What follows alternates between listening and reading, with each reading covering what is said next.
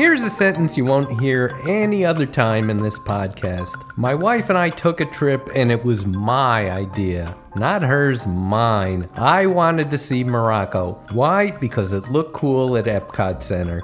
To most kids, Epcot Center is the spinach of theme parks. Even its name, Epcot, is an acronym for Educational Park Children Only Tolerate. But I love the place. They duplicate small sections of big countries like China, Germany, and France, and they do it very, very well. But my favorite place was Disney's Morocco, and I wanted to see the real thing. And Morocco really is the real thing. It's a land of intrigue and romance right out of the movie Casablanca, except for the city of Casablanca. That's an ugly manufacturing port. One travel writer called it the Cleveland of Morocco.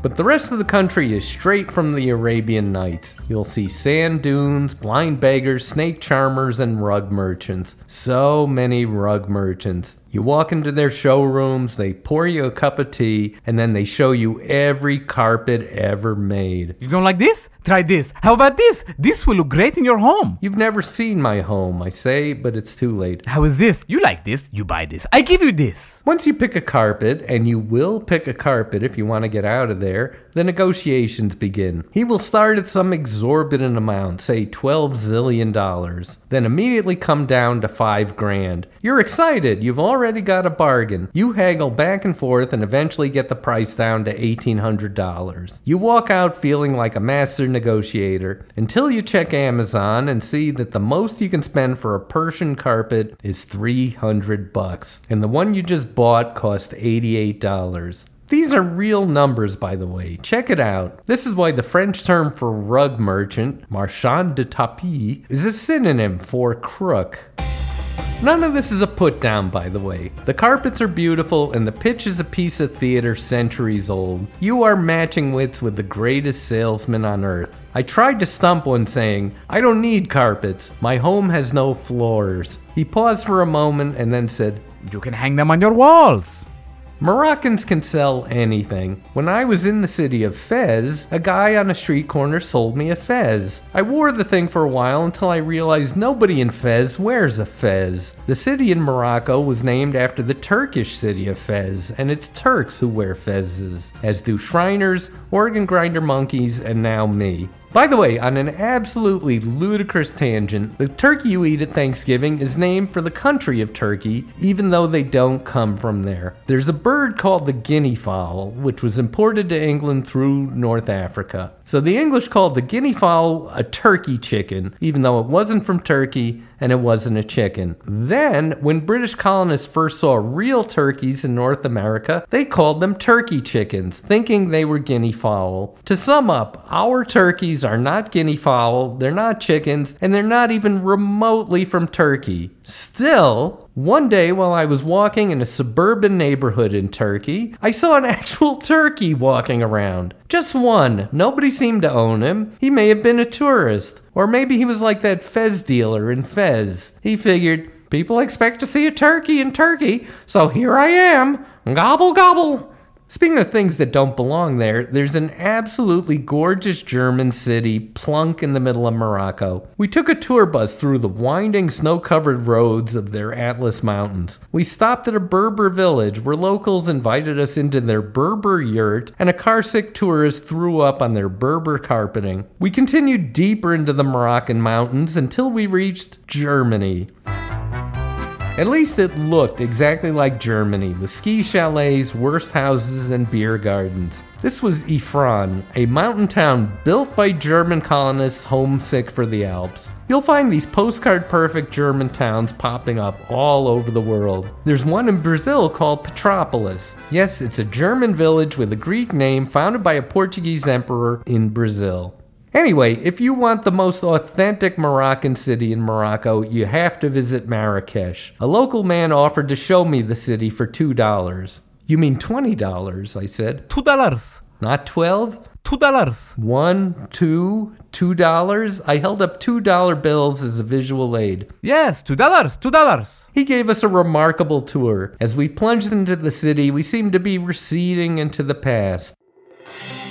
Asphalt streets gave way to dirt roads, baseball caps turned to turbans, cars became camels. Deep in the heart of Marrakesh, we saw a cobbler in a tent, making those pointy-toed slippers only genies wear. As he cobbled away, tapping tiny nails with a tiny hammer, he watched a tiny black and white TV. It was showing the Three Stooges. Not even the good Three Stooges. This was those crappy Three Stooges cartoons from the 60s. I loved this tour right up until the moment my guide stuck out his hand and said, $40. I said, "No, you said $2. He looked at me with mock astonishment. Who would offer to give an all-day tour for $2? $40. I said, "No, you said $2. Here's $2. My guide then did something truly amazing. He hopped on the back of a passing motorbike. He didn't seem to know the driver, and the bike never slowed down. My tour guide just rode off into the desert, stranding us in the depths of Marrakesh. Just before he vanished into a dust cloud, my tour guide flipped me the bird. Fuck! He screamed. Fuck! The phrase is, "Fuck you," I replied.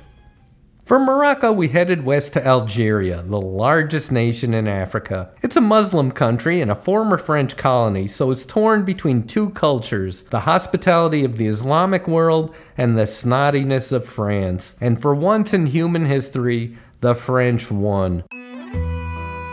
These colonials left behind two gifts: surliness and the baguette. Every morning you see cranky Algerians walking around noshing on yard-long loaves of French bread. They're cheap. The cost is subsidized by the government, so the locals eat as much as they can and drop the rest on the ground. By noon, the streets are ankle-deep in half baguettes. It's a vaguely surreal sight. No wonder Camus set his novels here. And that's what brought us to Algeria. My wife had booked us a tour called In the Footsteps of Albert Camus. We'd visit his home, his school, and the park where he found inspiration. Although I'd written many book reports on Camus, I'd never read an actual book by him. I steeped myself in his work on the flight to Algeria, and it was a revelation. He sucked. His books were overwrought, self-pitying, and short. No wonder high school students loved him. The only reason I wanted to walk in his footsteps was to kick him in the butt. We also visited ruins associated with Algeria's other famous author, St. Augustine. He lived in the 7th century, so the country's cranking out great writers at the rate of one every 1,300 years. The next one is due in the year 3320. Algeria's other great ruin only became a ruin recently. It's the Casbah, a dark, labyrinthine neighborhood in Algiers. It survived 2 world wars but couldn't survive modern plumbing. They brought running water into those ancient buildings and it undermined them. Whole city blocks have collapsed in recent years. The Casbah became famous from a line uttered by Charles Boyer in the film Algiers. "Come with me to the Casbah." If you've never heard of Charles Boyer, he was the inspiration for cartoon skunk Pepe Le Pew. And if you've never heard of Pepe Le Pew, why the hell are you listening to this podcast? What are they teaching you in school? Math? But if you love movies, keep going east in Algeria till you hit Tunisia. In the north, you can visit the Arab market where Indiana Jones shot that guy who did the thing. And in the south, you can see the locations from Star Wars. You can walk in the footsteps of R2-D2. Did he have feet? I love Star Wars, except for the last 8 movies. And that Christmas special, what was that? But the early films were great, and their sets are still standing in the Tunisian desert. They're beautifully preserved by the warm, dry climate, and you're free to walk among them, climb their stairs, and open their doors. And of course, there are enterprising villages who will rent you Star Wars costumes and plastic lightsabers. Best of all, when you leave town, you can pick through a trash heap of authentic Star Wars props. Now you know where I do my Christmas shopping. Tunisia's northern coast lies on the Mediterranean and is filled with 5-star resorts at 1-star prices. And it's home to the ancient Carthaginian empire of Hannibal the Great. There's so much history in Tunisia, we hired a local professor to show us around. And while he may be quite bright in his native tongue, in English he only knew one word: Chach. And it wasn't even a word. Anytime we'd pass a church, he'd point to it like a water spaniel and say it. Chach. Like I don't know a chach when I see one. The country also boasts a world-class history museum where, in 2015, terrorists gunned down 22 tourists. You can see bullet holes in the walls and display cases. So let me be serious for the next 90 seconds. These terrorists did more than kill tourists. They killed Tunisia's tourist business, wiping out the livelihoods of 500,000 Tunisians. We stayed in hotels where we were the only guests. We ate in restaurants with no other customers. One entire tourist town had been shut down. They had to unlock the city gates to let us in. We spent a magical evening in a Tunisian cave that was decorated like a luxury hotel suite. That night, the owner cooked us a gourmet dinner under the stars. We were his first customers in months. It's a cliche, but when an act of violence keeps visitors away, the terrorists really do win. There's no better time to visit a place than after an attack like that. Security is extra tight, crowds are small, and the locals are so appreciative of your business. We do it all the time. You should too. And now, let's lighten the tone considerably with dirty jokes from around the world. Now, don't expect this to be funny. I'm talking about comedy. I'm not doing comedy. It's like the difference between phone sex and real sex. One is just a hollow, empty, degrading experience, and the other one really runs up your phone bill. In my case, it's $20 for 4 minutes either way. I had a driver in Saudi Arabia who had a great joke he just had to tell me. Why did the foolish man bring a spoon to sleep? So he could eat rice with the angels. He is eating rice with the angels. You can use that on your show. My tour guide leaned over to me and explained that the driver's joke made sense in Arabic, but lost something in translation. In fact, it lost everything in translation. None of this stopped the driver. He had 1 million of them, all bad. A little boy asked his uncle for a gift.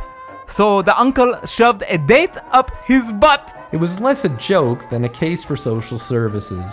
Some of the jokes at least made sense. For example, if you see a man in Saudi Arabia with lots of kids, you say, he must have no electricity. Get it? No electricity means no TV, no computers, no distractions. That means sex, and sex means kids.